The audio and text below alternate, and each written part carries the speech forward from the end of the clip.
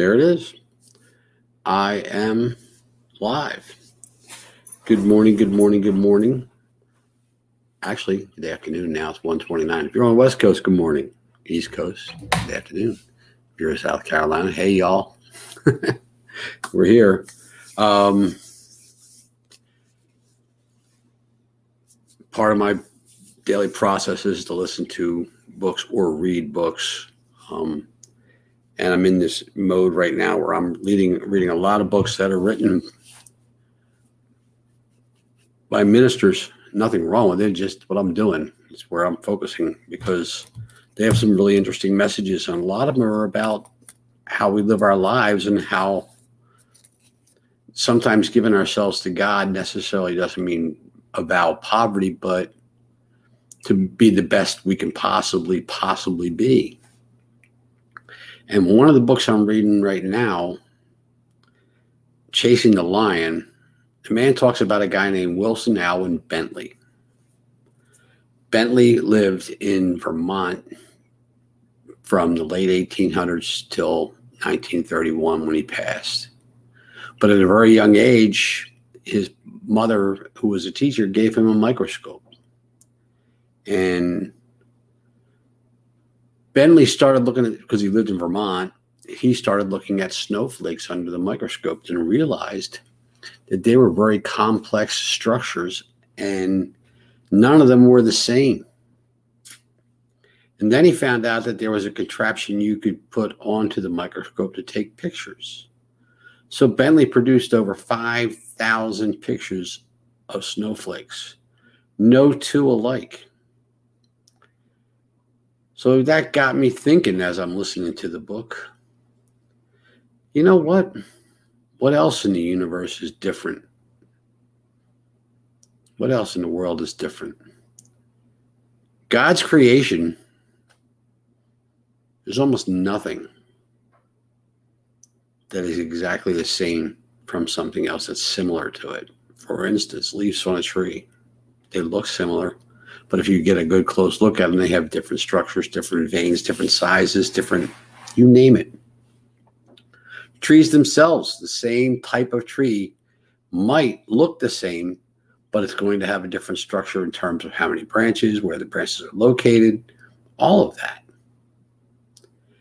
This is what happens when I sit and listen to these books. And then it clicked in my head. Well, wait a minute. We are from nature. We're from nature. So does that mean that we're all different? Well, I would answer that question, heck yes. I don't know about you. Maybe you could answer that for me. Because truthfully, I would answer it, heck yes. We are all different. There are no two of us, even identical twins, who are exactly alike. They're awful darn close, but there's always something different about them. How interesting is that? Think about that. You are the only you in the whole world. And it kind of cracks me up because they talk about individualism. They talk about being unique. They talk about all this. But guess what? Put all that aside, guys, because guess what? You are unique. You are an individual. You are the only one of you ever made. Let that sink in. You are the only one of you. Even if there's somebody in the world who's just like you, there's differences. And as time goes on, there's even more. So when I think about that, I think about how we spend our lives. And I think that how much of our lives are wasted chasing being like somebody else. Bentley showed us that snowflakes don't chase each other. They don't care. They just form, however they're formed. And I'm not saying that we can't mold ourselves and we can't shape ourselves and we can't be more. But what I'm saying is that we shouldn't use a comparative world to do that. Competitive, maybe, to a degree, but comparative, no. Because everyone's different. Everything is different. Every situation is different. Everybody's world is different. And yes, people can reach a certain level in business or in success or in life. And it may appear that they all have the same level of whatever, but sometimes they don't. And you know something else? Money doesn't buy happiness. How many times have you heard that? And part of the problem is that we focus so much on money and gaining money and making more money and making more money and I have to make money. And we're not focused on being successful and letting the money come after. One of the books I read by Edwin Raphael McManus, he talked about that, about a woman who wanted to do something. And she said, but God said I shouldn't do it. And he asked her, well, how do you know God said you can't do it? She said, well, because he didn't provide me the money to do it.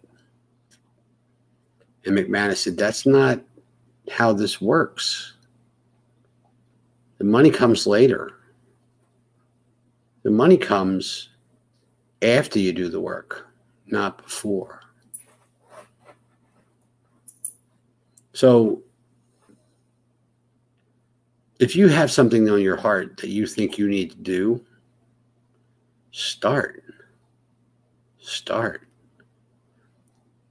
Because nobody else can do that but you.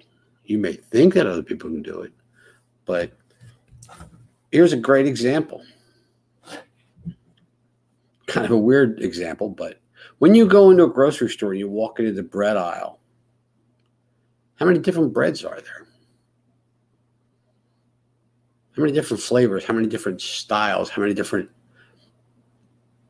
brand names? How many different companies? They all do it differently, but they do the same thing, sort of, right? They make bread. So if you take it down to brass tacks, they make bread. I'll give you another good example. Cell phones. They might all look the same on the outside, and they don't, because there's all different companies, all different brands. There's a couple of Apples, right? But everybody has different apps on their phone. Everybody has different things on their home screen. Everybody has different lock pass codes. And guess what? They use facial recognition to get in the phone. So if somebody looks like me, they can use my phone, but I haven't seen anybody using my phone but me. So in essence, you are. And it's going to sound funny because it's a derogatory term sometimes, but I don't agree with that either. But you are snowflakes, guys. You're individuals. You stand out all by yourself. And if you let anybody else melt that snow from you, then you are the one who's triggered. And you're the one who's letting other people run your life. You are the master of your destiny. Like I said this morning, man, everything you thought before, every thought you had until today led you to where you are. Think about that. Every thought you had. They said I can't do it, so I can't do it. This happened. I can't do that. I'm so sad. My tire went flat this morning. I drive Joan nuts because guess what? Not much bothers me. Some things do. But for the most part, things don't bother me. I can't control other people. I can react to what they do. And my reaction is going to determine my outcome, right? Do I become violent? Well, what's that going to prove? I had this discussion with my brother the other day. What's that going to prove? Nothing. So just know this, that there are no two people in the world who are exactly the same, which means you are special. And like I said the other day, you're wonderful. You don't even know it. You're not even aware of how wonderful you are because you're so worried about what everybody else thinks of you that you're not being you. Don't worry about what they think of you. People made fun of my hat. Do I care? No. It was funny to me. Be yourself. Don't try to be somebody else, because guess what? When you try to be somebody else, you give yourself up and you're not who you're intended to be. All right, guys. Have a great day. Have a great life. Be who you are. And that is an incredible individual. Love yous, and I'll talk to you later. And I have to end the broadcast.